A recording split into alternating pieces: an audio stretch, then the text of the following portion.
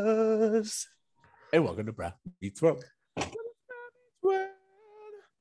I did not hear that at all. You were completely like out. Like I heard nothing. That was. Well, okay, all right. I'll come again with it. When it's Breath Beats World. That's your Boy Meets World fan cast. You know what? I'm in a like. Let's go with it. Wait, I'm Siege, and I'm your boy Tony Curtis. What's up, y'all? And yeah, this is episode 104. Tonathy, what is going on? Well, Halloween is coming up this weekend. I'm really excited for it. I saw a very spooky movie that I'm excited to talk to you about in our recommendation segment at the end. But altogether, I'm just like really excited about this episode and talking to you about it. So I'm on like the edge of my seat here with this conversation. But how are you doing, Siege? How's life treating you? Life isn't that bad. I'm a little cold. It's getting colder in LA. It rained all day today. It did rain all day today. That was new. Like I always, I tell people there was a time where it was raining in LA, and I was like, "Why is like the sky flashing?" I was like, "Is there like a movie premiere or something?" And then my mom was like, "Dude, that's lightning." And I was like, "It's just been so long since I've seen lightning." Yeah, I actually really missed the rain, and like I don't know. Today was a really great day of just kind of not doing much and staying in jams and watching Boy Meets World. Watching Boy Meets World. Okay, so let's get into this episode. Yes. I'm really excited because we just finished the Lauren episode in the cabin. The ski lodge, the famous ski lodge episode. Which again, so like we're gonna get into it, but this episode takes place in February, and I was like, so what senior class trip happens in January? Like, what are we doing? What's going on? They took like a New Year's trip. This seems like the worst trip to like try to organize. They would have had to plan this in August, I guess. And I don't know. It seems like a crazy, like why? Like why even? I don't know. Why not? I guess is what their question was. Like, we can do what we want. We're a television show. Okay, so that leads us to the Tell Me About It, though. Mm-hmm. You want to give us your brand new Tell Me About It? Yes, I do. I've been working on this for a long time, so I'm excited to debut it today. Tell us about it. Sean's crazy exes come back. Tie them up and put on a trial. Jack and Eric still trying to fuck all the while.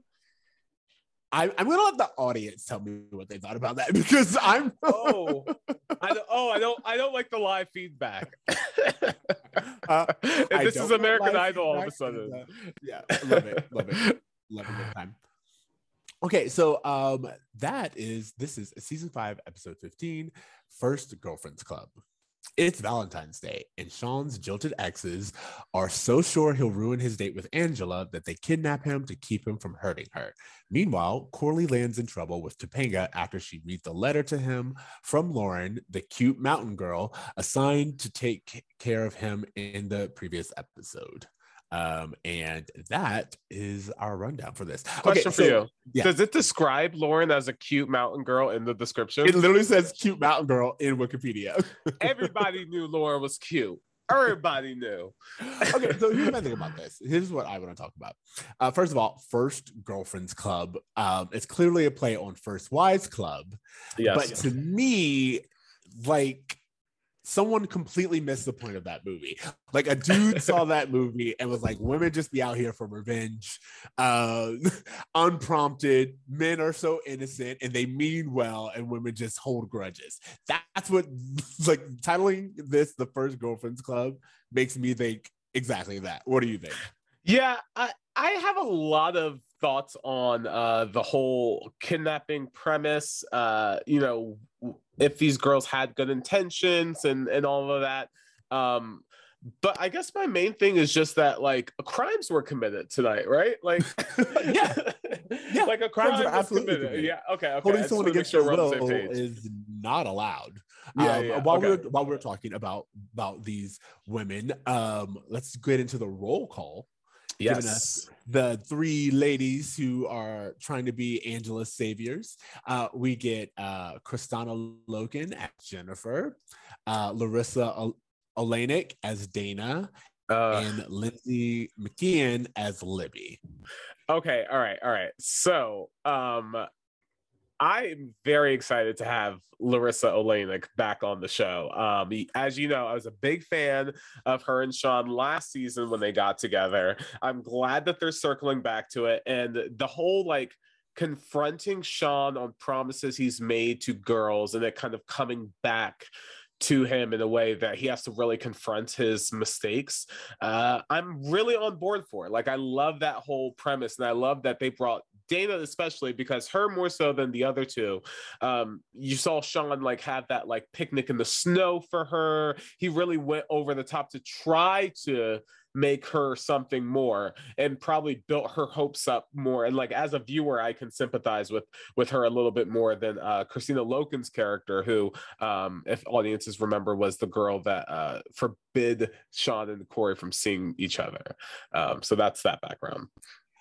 I had like we'll talk about it, but like the things that they do with Jennifer is very weird. But there's a lot in this episode that like I really like I could discuss for a really long time. But that being said, should we talk about like is it best that we talk about Corey and Topanga or Sean and Angela and like Sean's storyline? This all like, right. which one do you want to get? Let's spend the majority of our time on Sean and Angela because I kind of feel like that's the most important. Corey and Topanga kind of B-level importance, and Sean and Jack and Eric like X level of importance. Yeah, like it's almost like this almost becomes the A storyline. Like that's where we spend the most of our time, even though we bookend with Corey and Topanga, and that's supposed to be like the more important part of this episode. All right, so just starting right in. I was just going to say it's kind of impossible to not first mention the whole debut of the letter and how that comes to pass. And so I wanted to talk to you about this because at the end of the last episode, you were saying, oh, you know, Topanga got this letter and she didn't read it right away. Like she just like kept it. And we finally have it revealed that she didn't even try to read the letter. And I just couldn't, I also was in disbelief that she held on to that letter for that long without trying to read it. So I looked at it. I looked at what she said, and when she started off, we start off the episode with Topanga saying, "I don't want to have like I don't want to have any reason to not trust Corey." And I think that in reality, she knew that as long as she never opened the letter, she could ignore it. But the moment she opened the letter, she knew what she would find. She knew that she knew that things would change. So I think she was just giving herself a little bit more time. And I think that happens a lot. You ever know something that you know is going to happen and you're like, it's got to happen. But I want a little bit more time in the now. But you're saying that Topanga Lawrence has potential evidence that her partner has cheated on her and she just wants to live the lie? What kind of Topanga is this? Well, first of all, this is the Topanga that we know is specifically for story reasons. Like they make Topanga like the perfect girlfriend all the time. And then also Topanga is, I like she's human. She's smart. And she, as I said, she sees this coming. So she's going to take a moment. Hold on one second. Speaking of taking a moment, the dog walker's finally here. Oh, okay. Take a moment. All right, so while Siege is taking his moment, I don't know if you guys can see me or hear me, but I'm going to go about Googling one of our guest stars on this episode. So Christina Loken, I hope I'm saying that right. Christina Anna Loken, who plays Jennifer. She was the girl who tried to separate Corey and Sean. Their relationship ended simply because Sean chose Corey over her. Larissa Olenek and Sean's relationship ended because, if I remember right, Jonathan Turner started fucking Larissa Olenek's mom. And that's the reason why they broke up. It really had nothing to do with promises or anything. It just had to do with the fact that they thought it was like incestuous that Sean's caretaker and his girlfriend's actual mom started to hook up. So that was kind of a weird thing. And I just looked up Libby because I kind of forgot about her. Libby is the girl who Sean was making out with when Corey was cheating on Topanga the first time in that basement. So they really did just make out for a party that she kind of lied to get him at. I really don't think anyone but Larissa Oleynik has any real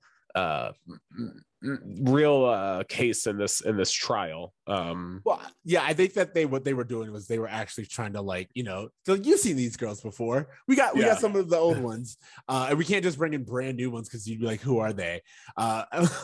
Especially, we've talked about this before. Boy Meets World loves a evil girl of the week. Sorry, it loves an evil girl and it loves a girl of the week. So they brought all three that they could remember back, and then they were like, we'll make all three evil ex-girlfriends. I love it. Yeah, because you're right, they love to really treat women awfully. I guess if we can just rewind for a second from the girls. We have this letter, and we have Angela finds out that Topanga hasn't read the letter and chooses to read the letter for her. Thoughts? Crossing the line, being a good friend. I think it's crossing the line in the sense that Topanga clearly said that she didn't want to, and Topanga didn't open it. But they also had Angela play the role of like the sassy black friend, which bothered me. Totally. Because it was way more this episode. Yes, way more. Although I did like the line, "I'm trying to protect you, white girl." I felt like that was, I didn't know who wrote that line, but it made me laugh. Because that's true to form. But the idea of her being like, girl, you better read this letter. And then like, just like, it was very caricature. It felt very, I don't know, it felt weird. But then also, why would you say, like, just like the tone of it was also off, if you know what I mean? Yeah. Like, it was very much like her saying, oh, you don't want to read this, and then also not really, like, I feel like if she was really Topanga's friend, what she would have done is been, like, she would have read it and then been like, you know what, nothing to read. Or she would have been like, this is actually way more serious than I wanted it to be, and we have to have a serious conversation. Like, they just kind of played it for laughs in the beginning, and it's like the tone is off. I felt the exact same way, and I'm glad that Angela's character kind of took a different direction, because in that cold open, it really was just like, who is this sassy black best friend? I really got bad vibes from it. But yeah, her character ends up having a really kind of a nice little arc with Sean in this episode. We can I guess bypass Corey and Topanga's confrontation for now and circle back to that when we get back to their storyline. But so we have these girls who decide to teach Sean Hunter a lesson. Are these girls in the right? Do they have a right to hold a man accountable for promises that he actually made to them? Do they have a right to hold a man in such a way? In such a way. Do they have a right to hold a man accountable? Yes. Do they have the right to hold a man captive? No. Like, there's a difference.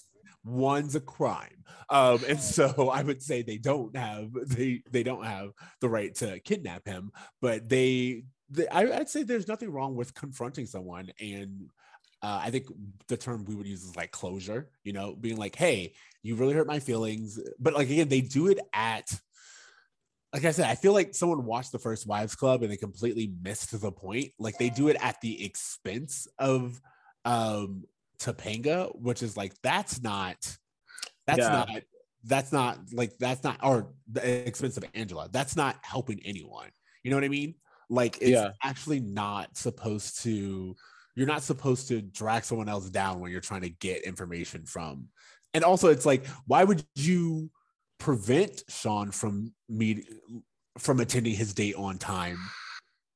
It's like it just comes off as jealousy more than it does helpful. Like, they were like, we want to help Angela. And it's like, you don't want to help Angela, because if you wanted to help Angela, you would wait to see if Sean missed the date. You know what I mean? Like, you would take her and be like, look, see, he's somewhere else. But instead, you took him, prevented him from going, and having to hold your trial at the exact same time that he's supposed to be meeting Angela. And I think what I'm picking up from the writers anyway is this idea of Sean being not innocent, but like the girl's just being bitter more than anything. You know, it's like, oh, they didn't want him to make it. And that's kind of like where I feel they were coming from. The writers were coming from. And I don't like that. Okay, I read that a little bit differently. Okay. And maybe this is just giving the show a little bit too much credit, because I really love it when they bring back old guest stars all the time. So I don't know. I kind of had fun with this episode. But I guess I thought that the girls were coming from this perspective of, hey, Sean spent a lot of time with us and, you know, really built up our expectations, and it really scarred us in a really traumatic way when he ghosted us. Maybe we can prevent Sean and Angela's relationship from progressing to a point where she has long-term hurt from this versus from just one failed date versus months of being led on in the way that maybe Larissa Oleynik's character was.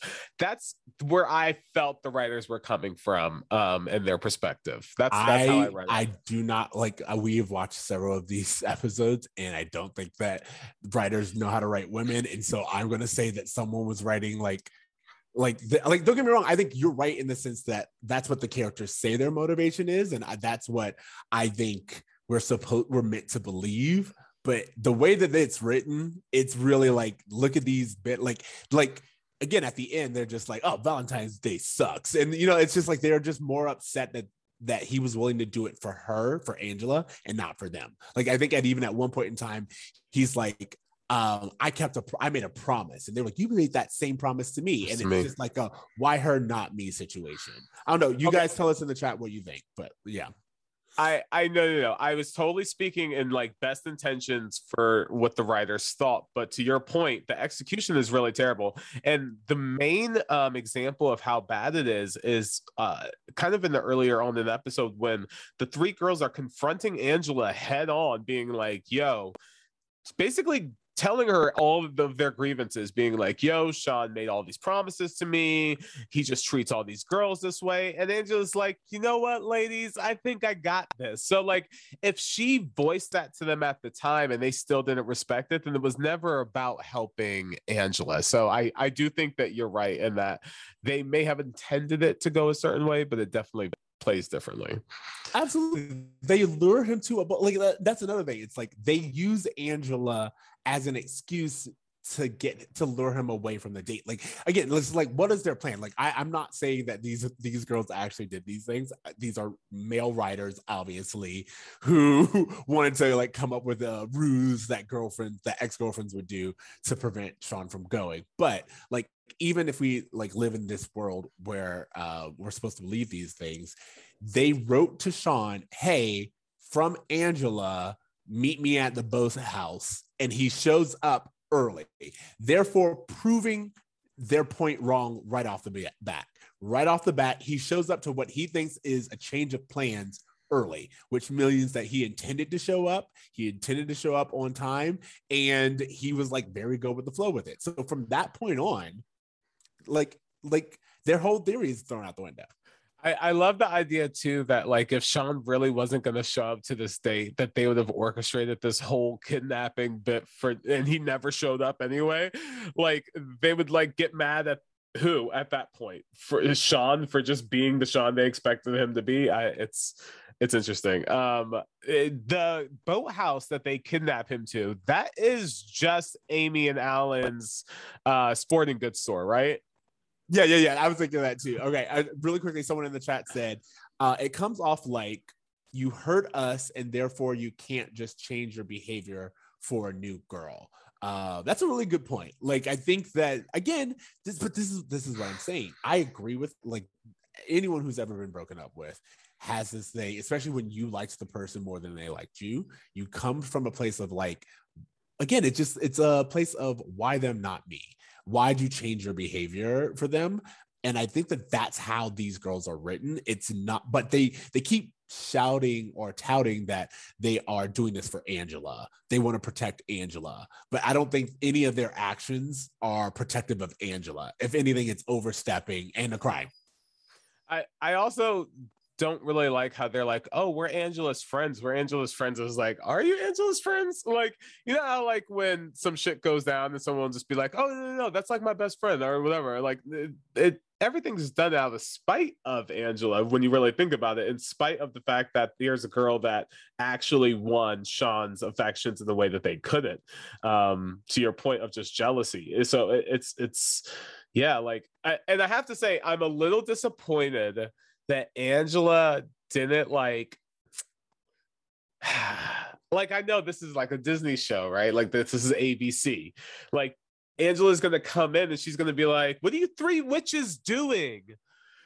But like, wasn't there a part of you that was like, absolutely, that was like, oh man, like a part of me just wanted her to just run in with like a bunch of just like dreadlock dudes and just like what was it, Save the Last Dance, when they come in and they just I love like, what you're saying is we were like, Angela was a character and like this sassy black friend in the beginning, and then when it comes to this point you're like, but I need a little bit more blackness in the fact that someone stole your boyfriend, just a little bit more. Like, I need you to be a little bit ethnic. Where they choose to use her blackness is not where I, as a black person, would use the black button. Because the black button I would push would be at the moment when 3 white women kidnapped her boyfriend. That's when some blackness would really start to show. That's when some earrings would really start to come off. But yeah, that's just. What do you think about the idea? What do you think about the idea that Sean actually, he has like, in my mind, he has really good answers to these questions. Like they're asking him, which I thought was really great. They were like, why you said that you liked me. I did like you. You said that you wanted to do this with me. I did at the time. At the time, that's how I felt. And I was honest about my feelings in that moment. They changed, and I'm sorry that you got hurt, but like I can't be held accountable for like how I felt in that moment for all time. You know what I mean? Like, and I thought he had really valid points in that. And I thought that they really gave Sean credit in this episode. Like all absolutely. The things that he's getting called out for. It's like, also, this is Sean. And like, yeah, he's a playboy, or he was a playboy, and he had like this history, but also you guys kind of knew that before you started dating him. And he was honest with you as best as he could from the very beginning.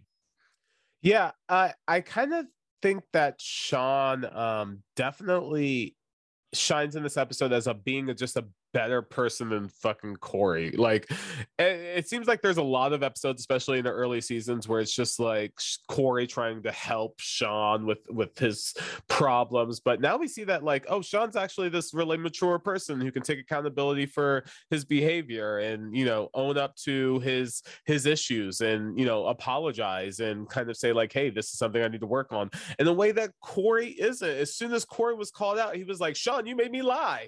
Like it's that was one of the first things in my notes. I was like, in my notes, I was like, Corey literally blamed Sean. He's like, you told me to lie. And it's like, really, dude? Like everything that's going on right now, of course you're gonna blame Sean. And Sean just doesn't blame other people. He doesn't point any fingers. He's just like, yeah, this was me. I have some issues I got to work on. Angela, I'm gonna try my best. I really, really like you. I'm being as honest as I think I can right now. And you know, I feel like Angela receives that the way she's supposed to. I don't know. It just seemed like they're the couple to watch out for, especially like they have a really great moment at the end where Sean's kind of like talking to her. He's like, hey, I'm not going to make any promises to you that I don't mean. I'm not going to just talk fluff. I'm not going to do what I think Corey does a lot, where it's just like, hey, I'm going to promise you this overly romantic idea of what life is. I'm just going to really just appreciate what I have and be sincere in the way that only Sean Hunter can. I just thought that was like a really great moment between the two of them. Gotta take a time out. The siege gotta pee. All right, y'all. First Girlfriends Club was directed by Alan Meyerson, story by Mark Bluntman and Howard Busgang, teleplay by Patricia Carr and Laura Runnels. This episode aired February 13th, 1998. I Boom. love whenever I walk away, you just become like a IMDb page. I think it's a great thing. Okay, so getting back into this, no, I liked exactly what you said. So I like the idea that Sean's like, look, I'm not going to make these grand promises that I can't live up to, because that's not who Sean is. Sean is trying to be authentic, and when he's in it, he's in it. And I also think it's interesting that you bring up the comparison of Corey, who we know, like, he has a yearly routine with Topanga. They already, like, they're trying to recreate, like, get that spark back every year. And like Corey's just like trying to be in 3008, and Sean's just like, no, I'm here, I'm in the moment, I'm going to be as honest and real with you as I could possibly be at any given time. So, gosh, I really want to fucking talk about Corey and Topanga, No, but let's just keep moving forward. We're going to keep on Sean forward. and Angela for the time being. But then also I want to move over into Eric and Jack, because I have, like, they tie into this part of the episode, and I have thoughts. I think hold on, let me just make sure. I think, oh no, that has to, okay, I'm gonna save that too. All right, no, I'm good for now. Okay, so the only other thing that I'm gonna say is that I looked, and there's the line when I think it's Jennifer says the only person Sean Hunter is capable of liking is Sean Hunter.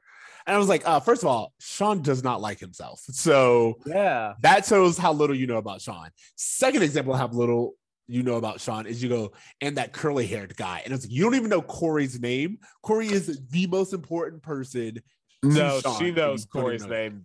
Her and Corey have beef. That's why she was talking that shit, because they still have beef. Either way, you're still not willing to respect the most important person in Sean's life. Yeah. And I was like, to me, again, what you're doing is, and what I would really love for them to do is to be like, no, you guys don't know Sean. Like, that's part of the reasons why it didn't work. It didn't work not because Sean was incapable, but because none of you took the time to get to know Sean the way that Angela is, and none of you trust Sean in the way that Angela does. In all fairness, I feel like all of these kids are taking these high school relationships way too seriously, and that's probably the reason why these three girls have become so bitter, is because everyone seems to be fed this idea that high school is supposed to be certain things with these certain milestone experiences, and you're supposed to like fall in love and have a high school sweetheart and all these things. And it just feels like these three girls thought that Sean was that person for them when he just wasn't that. He just wasn't a good fit for them.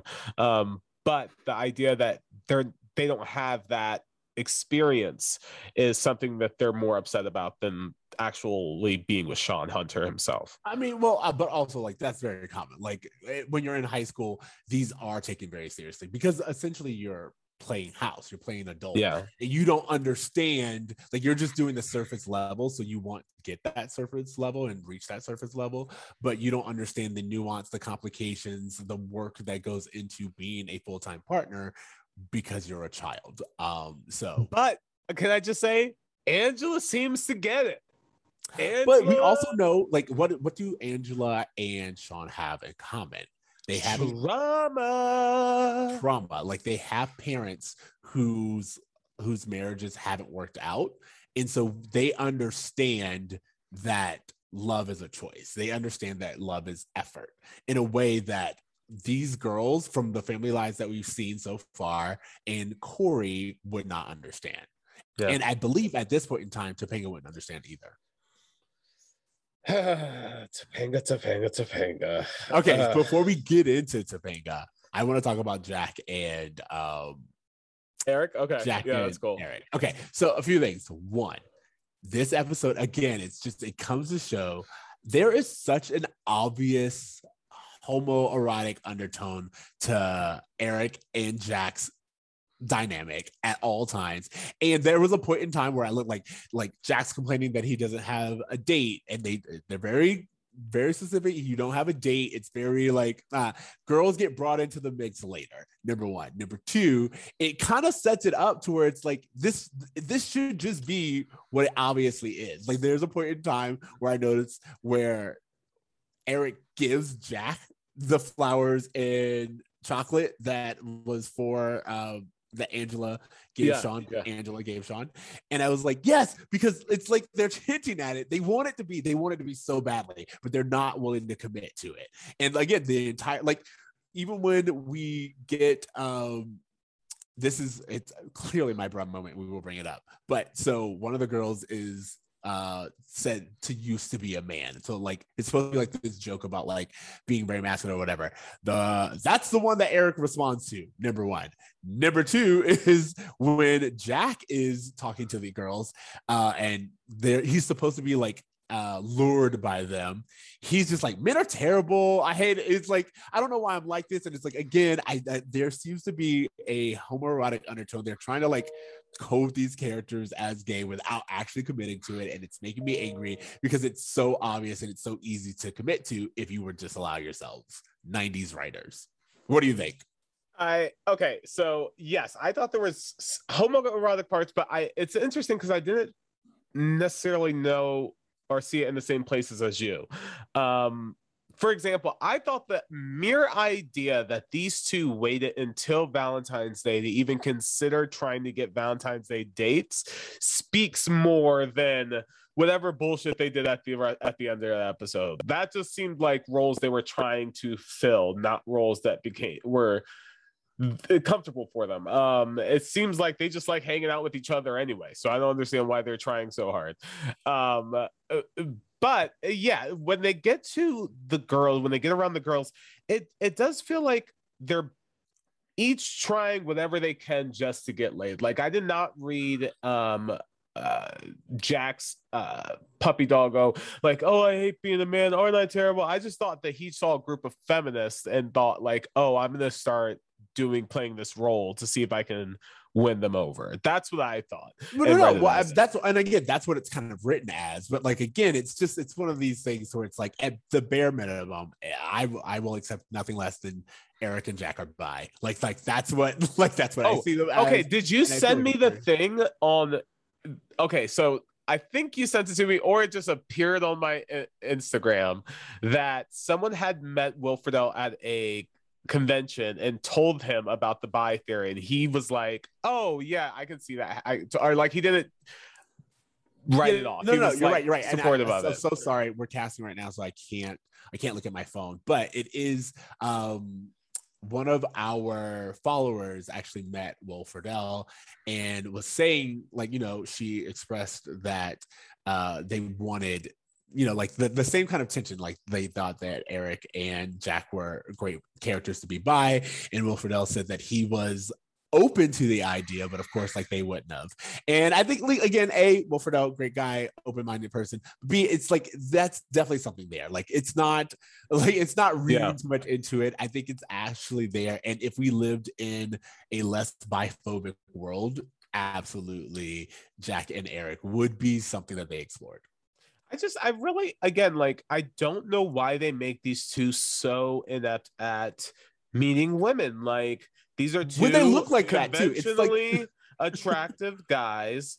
I don't understand why they're constantly like fighting. Like, I do. Obviously, they don't have swagger. They don't know how to talk to women. But if you look like Eric and Jack, like, it feels like, I mean, there should be someone around who's interested. Like, I don't know. Like, maybe I'm reading too far into this, but I just feel like the fact that they constantly write them as single men who can't get women feels strange when, like, if this were Friends or something, Joey and Chandler have a new girl every episode, and that's like how they write into the show. And so it's just interesting that they don't do that with these two. In fact, the only time they even try to with Rachel coming into the future, it's just them fighting with each other still. Like, it's so tense, sexually tense. And even that to me feels or felt like a studio note. Like someone in the studio was like, look, it's getting a little too queer as folk up in here. We're gonna have to throw in some female personality in order to like carry these two and not really piss anyone off. So to that note, I was gonna say, like let's think about the ending. They leave with the girls. But there were 3 girls, there are 2 guys. At no point in time do we do that thing where it's like, it seems like each one's pairing off with someone else. Why? Because there's 3 and 2. and then Eric goes back for the handcuffs. And I was like, again, who are those for? Is it just for Eric to have, or is it like because again, there's not like him, it's not like in any other sitcom at this point in time, him and Jennifer would have connected. Jennifer would have been like, let's get out of here. Then he grabs him, and it's like a very clear idea of like who he intends to use those on. In this episode, it just seems like they were like, we're not saying who. Use your imagination. There are 4 other people. Okay, can I throw something out there to your theory? And we're going to the future a little bit, so I'll put quarters in the jar. I'm sorry for time traveling ahead. I know you hate it when I do it. It is what it is. In the And Then There Was Sean episode, both Jack and Eric admit to not being virgins, yet we never see them with women. So I'm just saying that like it's odd for both of these characters to be like, I'm not a virgin, but you've also never seen me with a girl. I think you could be not a virgin and also still not be having sex. Like I think I know plenty of people who were not virgins and still not getting it. So that's what I mean is Eric Matthews doing random hookups because he doesn't have a serious girlfriend. Like, we get no viewpoint into any of this. He's at college for the first time and he hardly dates. Like, this was the guy who was hooking up with girls all the time in high school. And so it just seems so weird the way they're writing him to be so non-sexual now, when that was like his main thing when he started. He was like the sexy older brother who was always hooking up with girls. It's very weird. Yeah, you know what's real, like when we look and examine that, it's kind of weird because Eric is someone who I like, and there are certain times where it's like I have to think of the writers, because I'm like, this is kind of like what writers writing their own experiences from college, and I'm just like, I see guys who were never looked like Eric writing about their college experience, and like, you know how you go like years without hooking up with someone. And I was like, I don't think that's everyone. I think that was just you guys. Yeah. But I mean, to your point, the character Eric definitely should have more interaction. It's like he's constantly trying to get, like, even let's take Joey, for example, from Friends. Joey is still a buffoon, but he's still dating someone every week because he looks like that. All the cast members on Seinfeld are still dating on a regular basis. So the idea that Eric and Jack constantly are trying to date and can't find anyone. I know it's used for humor, but it's also just an odd choice. Yeah. I just also want to say last thing about Jack and Eric. Well, 2 things. First thing is I'm very curious to know what Angela's relationship is to Jack and Eric. I'm assuming she spends a good deal of time with them because her boyfriend lives there. But they had that one scene where the 3 of them were together, and I was like, oh, I don't know if we really get anything, especially between Angela and Jack. And it felt like there was this whole storyline of Jack and Sean trying to build a relationship. And now that seems like that's completely abandoned now that Sean has a girlfriend. And it just feels like there's an opportunity to make an episode where the 3 of them like hang out or like do something like that. I don't know. You and I, like, you know that we love this. And I agree that I think that what would be more realistic and more of like a storyline that I would like to have seen is this idea of, hey, I have a girlfriend now. We were trying to mend our relationship. How does this work? You know, with like one of us having someone who's regular. Like it's a little tropey of a sitcom thing, but it's like we're doing all the other tropes with these 2. Why not give some kind of tension and have there be a moment where Angela has to build her own relationship with Jack? Again, we don't do that. Instead, we have a little runoff where Morgan has 2 male suitors for some reason, but like we can't get more Jack and Angela, which, as you said, would make more sense. Yeah, we also get a scene where Alan gives Amy cash for Valentine's Day per Eric's recommendation. After he calls her fat. So that, like, again, I was like, we're already doing tips. We have the husbands are bumbling idiots, you know, like thing. We have it's Valentine's Day, so everyone has to be obsessed with Valentine's Day tropes. It's like, if we're doing all of these tropes, why can't we do ones that actually move the plot forward and character development? Speaking of being tropey, can we get into Corey and Topanga? I think it's time. I think it's time that we talk about Corey and Topanga on this. Okay, so we started off with the letter, and you're right. You told me last episode that like Topanga avoids opening the letter, but once it's open, once it's read, as I talked about, she does not back down. She immediately approaches Corey and violently. Like, yeah, we need to talk. And we need to talk. And what I love is she goes, "When were you going to tell me about the letter?" Corey's response, now. That was his response. As soon as you found out about it. Like, he was not planning on telling you. No, the answer was no, never. The answer was never. But what's also really interesting is, like, even though, again, he kind of side-skirted, she was like, "By the way, I read it." Oh, you didn't tell me about the letter. You didn't tell me about the kiss. And again, I was like waiting for her, but she's just like, "No, I'm gonna tell you what's in it." Yeah. And then immediately just being like, "I never thought that I couldn't trust you.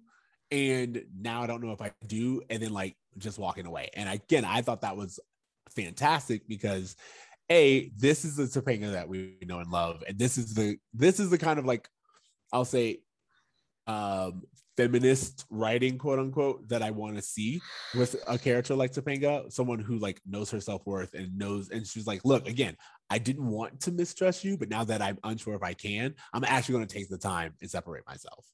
What do you think? Yeah, I thought she handled it in a really great way, especially because she doesn't make any grand statements about her and Corey's relationship. She doesn't say, like, "I'm breaking up with you." Like, she's not thinking fast about this. It's a slow burn. And I like that they're not just, like, trying to wrap this up in one episode. I like that we're having a half season arc, basically, of these two mending from this one mistake, quote unquote, but like really like 20 mistakes that Corey made.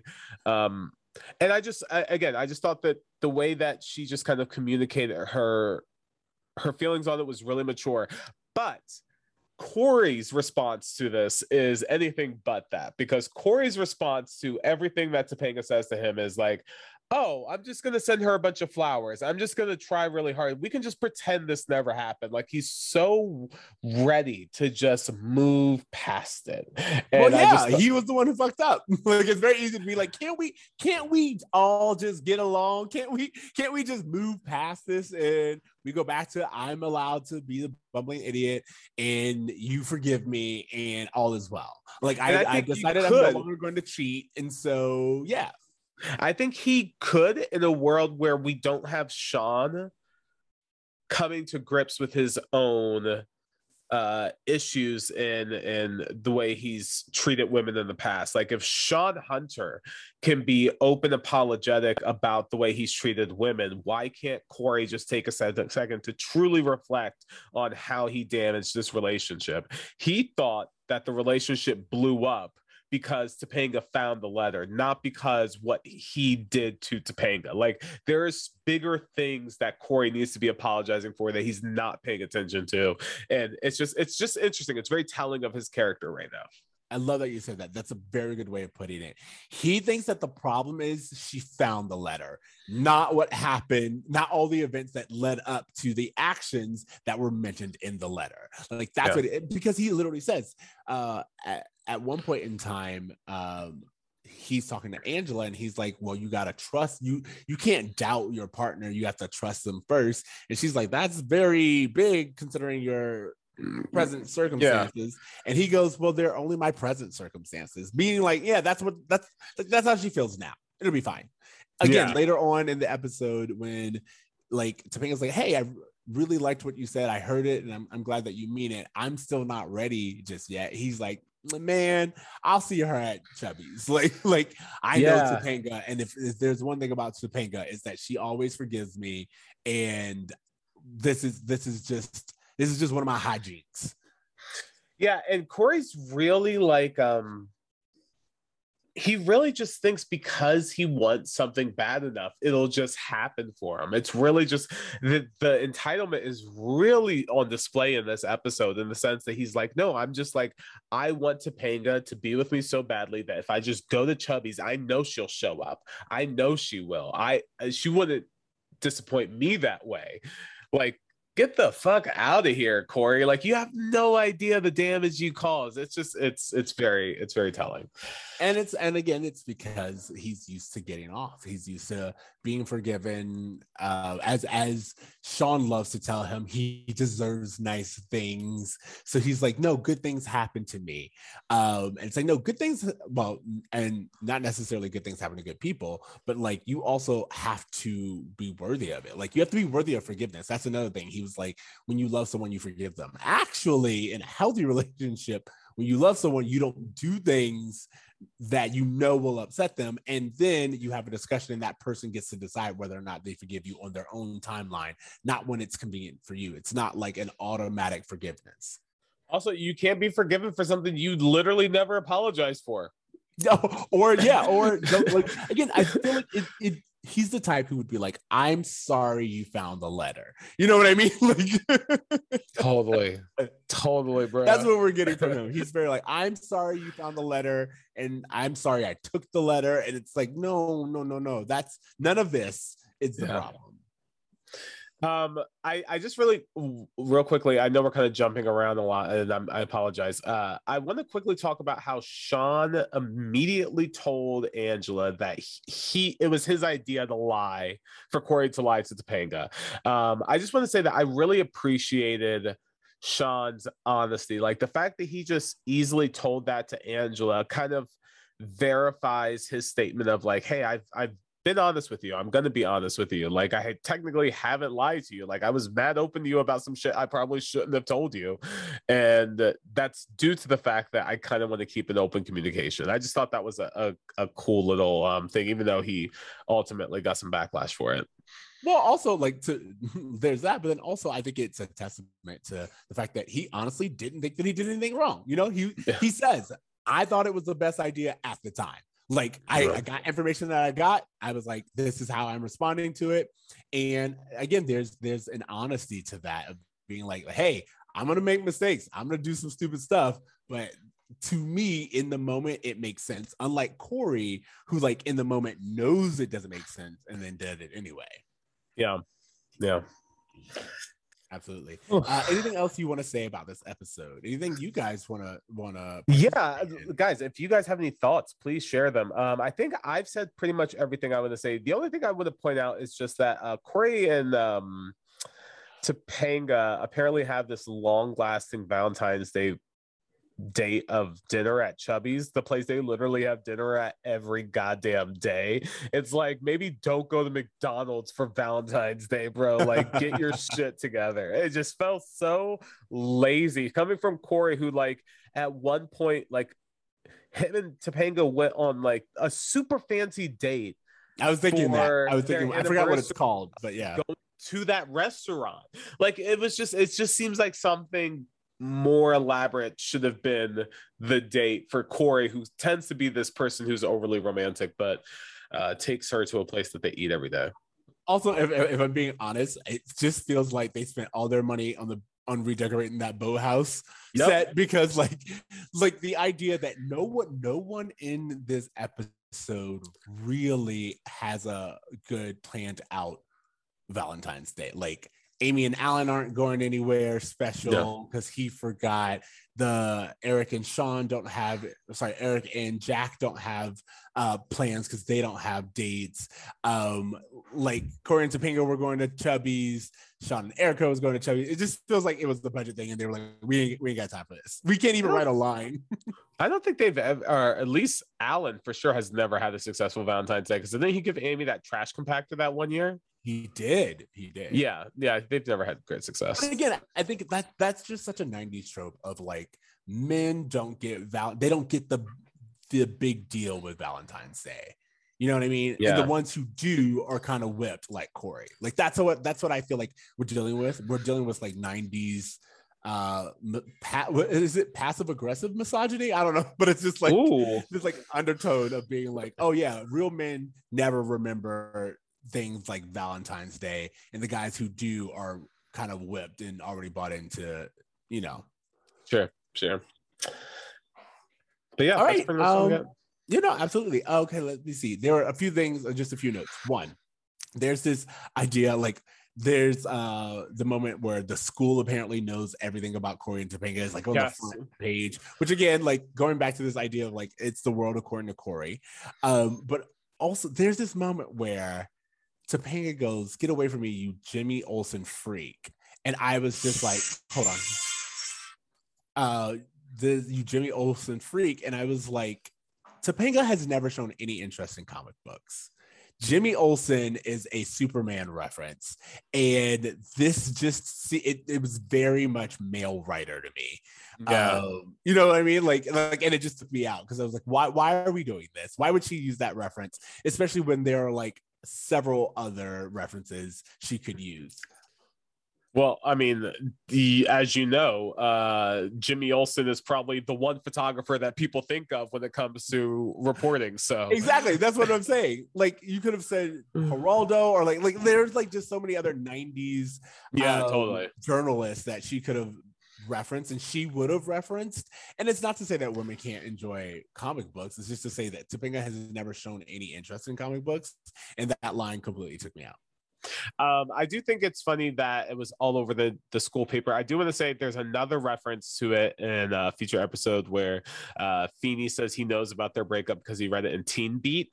Their breakup really was like, I mean, as small as this show was, like show was a much bigger show in syndication than it was when it first aired. Like this was one of those shows I was like, does anyone in my school even watch this show? Like it wasn't something that was super out there, but I do remember the first time I saw them at like magazines at the grocery store were when they broke up, and it was just like it was actually news. Well, you know what's funny is I think our generation, who were like 10 years younger than the cast, I think we all watched it. And because you were like, it's not really big. And it's like, yeah, because it's target demographic, probably they didn't watch it as much as we did. I think the younger crowd, because like every time I speak to someone, it's millennials. It's people who are like literally 10 years younger than the cast who was watching the show. Yeah. And I think we found it more relatable, whereas the actual demographic found like Dawson's Creek or 90210 more relatable. Or a show that didn't air on Friday night. Like that's the reason exactly. our generation watched. They were out doing something. We were home watching the house.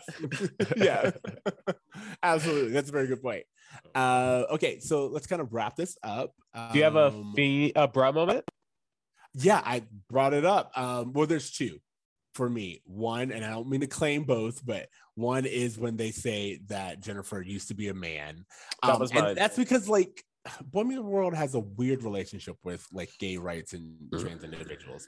It's almost always in a comedic attempt, but it's also like 90s version of progressive. It's the not that there's anything wrong with that approach. Yes. Like almost always they're just like, hey, this person is trans or this person is gay, and then right after they're like, but it's fine, we're cool with it.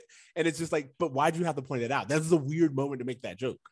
Yeah, it was just a joke that was both transphobic and sexist in the sense of just like, oh, hey, Jennifer, your features make you look like a man. Like it was just an easy joke to go with. It was just easy. It wasn't funny.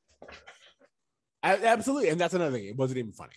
And then the other one would be Eric in the handcuffs. Like, again, that's not like that didn't age well. It's just like, what are we doing here? This is the children's show. And all of a sudden, like, what, like, that's what I mean. Eric be fucking, he admits to being fucking, he's fucking someone. He's lost his virginity somehow. Again, I'm not saying who. I'm just saying who does he spend the most of his time with? That's all I'm saying. All I'm saying. I can't get attention from most anyone, but okay.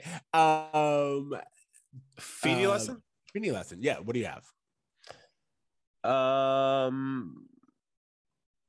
Hold yourself accountable and kind of take ownership of your behavior and actions. That's a great that mine was nowhere near as poetic as yours. So I'm gonna stick with yours. I think it's a good one because it applies to both storylines. Yeah. Yeah. Do you have a grade for this episode? I'm gonna give it a B. Yeah, I'm gonna give this a B minus. It's not. I was gonna say, honestly, I was towing the line episode. between minus. So I think it's a B minus. Yeah, it's just an okay episode. Like I like that we're getting into like the breakup saga, but I don't think that this is one of the stronger episodes of the saga. So it just comes out of nowhere. Like, in all honesty, if we're like after the episode we just have, we should go straight into Corey Topanga and dealing with that. Like, that should be our meat and potatoes. And the idea that we just go directly into Sean and Angela and Eric and Jack, and it's a weird placed episode. And I think that it's like one that. Oh, go ahead. I'm sorry. No, I'm sorry. Oh, no, go. I was just gonna say it almost feels like the writers didn't know how long they wanted to take or how far they wanted to take this breakup. Exactly. Like it was just one of those things where it's like we had this idea, we had this moment, and then we just skipped over to like going back to things as usual. And it's like, but we need to just have some time with this. Like, even like let's even take like the bookend, like the beginning and the end of the episode where Topanga is just like, no, I'm actually serious. And I think like the weight of that is really big. And that's what I think this episode should have been about. Instead, we get all these hijinks and high school girls kidnapping John. And it's like it's weirdly placed. And even though it's like I like what they're saying, it's like a really jumbled meal. Yeah. Definitely. I agree. Okay. Homework. Okay. So my homework is going to be Halloween Kills. I don't know if you've seen it. I haven't seen it yet, and I wanted to, but I was waiting for you to tell me. All right, yeah, definitely see it. You can even stream it if you get Peacock, which I'm also going to recommend Peacock because they actually have all of the great horror movies on their platform more than any other one if people are looking for good classics. But yeah, Halloween Kills, I saw it in the theaters. I saw it actually last night. And, all the fun things that you loved about the Halloween 2018 one, you're going to love about this one. Okay. I definitely recommend rewatching the 2018 one and maybe even the original for this one. But like I really want to like go through it with you. I really want to like go through the meat and potatoes of it, so I want to hold back some of my commentary, but just to say that like there's going to be a third, I'll tell you that much. Okay. But it's they're making this into like a really strong horror trilogy, and one that I haven't, and one that like my fiance, I went to say girlfriend and fiance, now my wife and I were talking about last night was like how this movie kind of transcends horror and its entertainment value and its commentary about the world. Like it just feels like it's a bigger movie than just a slasher movie. So I really recommend people watching it. And just having conversations about it because I thought it was a very good trip to the movies. So okay, well, again, I'm excited. Let's do it. Okay, so then I guess I would say my homework this week is this new. It's so random, but it's this new show on Netflix called Inside Job. Hilarious. It's so stupid, so silly. It kind of has, I don't know, it has like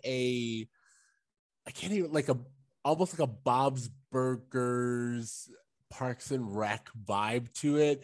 Almost Archer-esque. And the whole thing is, it's like the premise of it is there actually is a secret deep state running the US government, and you have all of these characters who are like responsible for all the conspiracy theories. Like in the opening shot they show you like just like every conspiracy theory, like the set of the moon landing, the Barack Obama's birth certificate, like there's someone whose job is responsible to like keep all these things going so Americans are distracted, but they do it in a very comedic way, and it's really, really funny. I enjoyed it, and I think our listeners would too. So, well, then I have to check it out. Inside Job, Netflix. Yeah, Inside Job, Netflix. Okay, I think it's time to wrap it up. Thank you guys for listening, for watching, for joining us. Feel free to reach out all the time.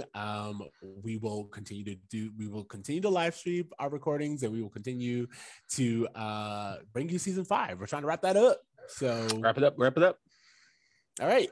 So as speaking of wrapping it up, you guys can find us on Twitter, Instagram, Spotify, iTunes, literally any place where you would find a podcast. You can find us at Bruh Meets World, and you can also follow me on Twitter and TikTok, which is where we're at now. At Bruh Meets World for the show, and I Am Not Your Oreo on TikTok and Twitter for me. Yeah, and if you guys have any like questions or wanting to get into any parts of these episodes that we're currently covering or episodes that we've covered in the past, like feel free to just like throw some shit at us. Even if you're like catching an episode on like ABC Family at like 7 a.m. and you're just like, oh, this was weird, I wonder what they thought about this. Like, throw it at us. We'll definitely cover it over the show. We love to answer your questions. So definitely reach out. Cassandra Falcon reached out and was like, she wants to see us do, and then there was Sean, and then trust me, that's how we started this whole podcast. So we can't. We really just wanted to talk about that episode. That's the whole reason we did this whole podcast. 4 years later, and oh my god, we're still working towards it. All right, I think that's gonna wrap it up. Yeah. I guess there's nothing else to say other than remember to dream, to try, and to do some good. Damn good. Later, bros. Later, bros. When this boy meets world.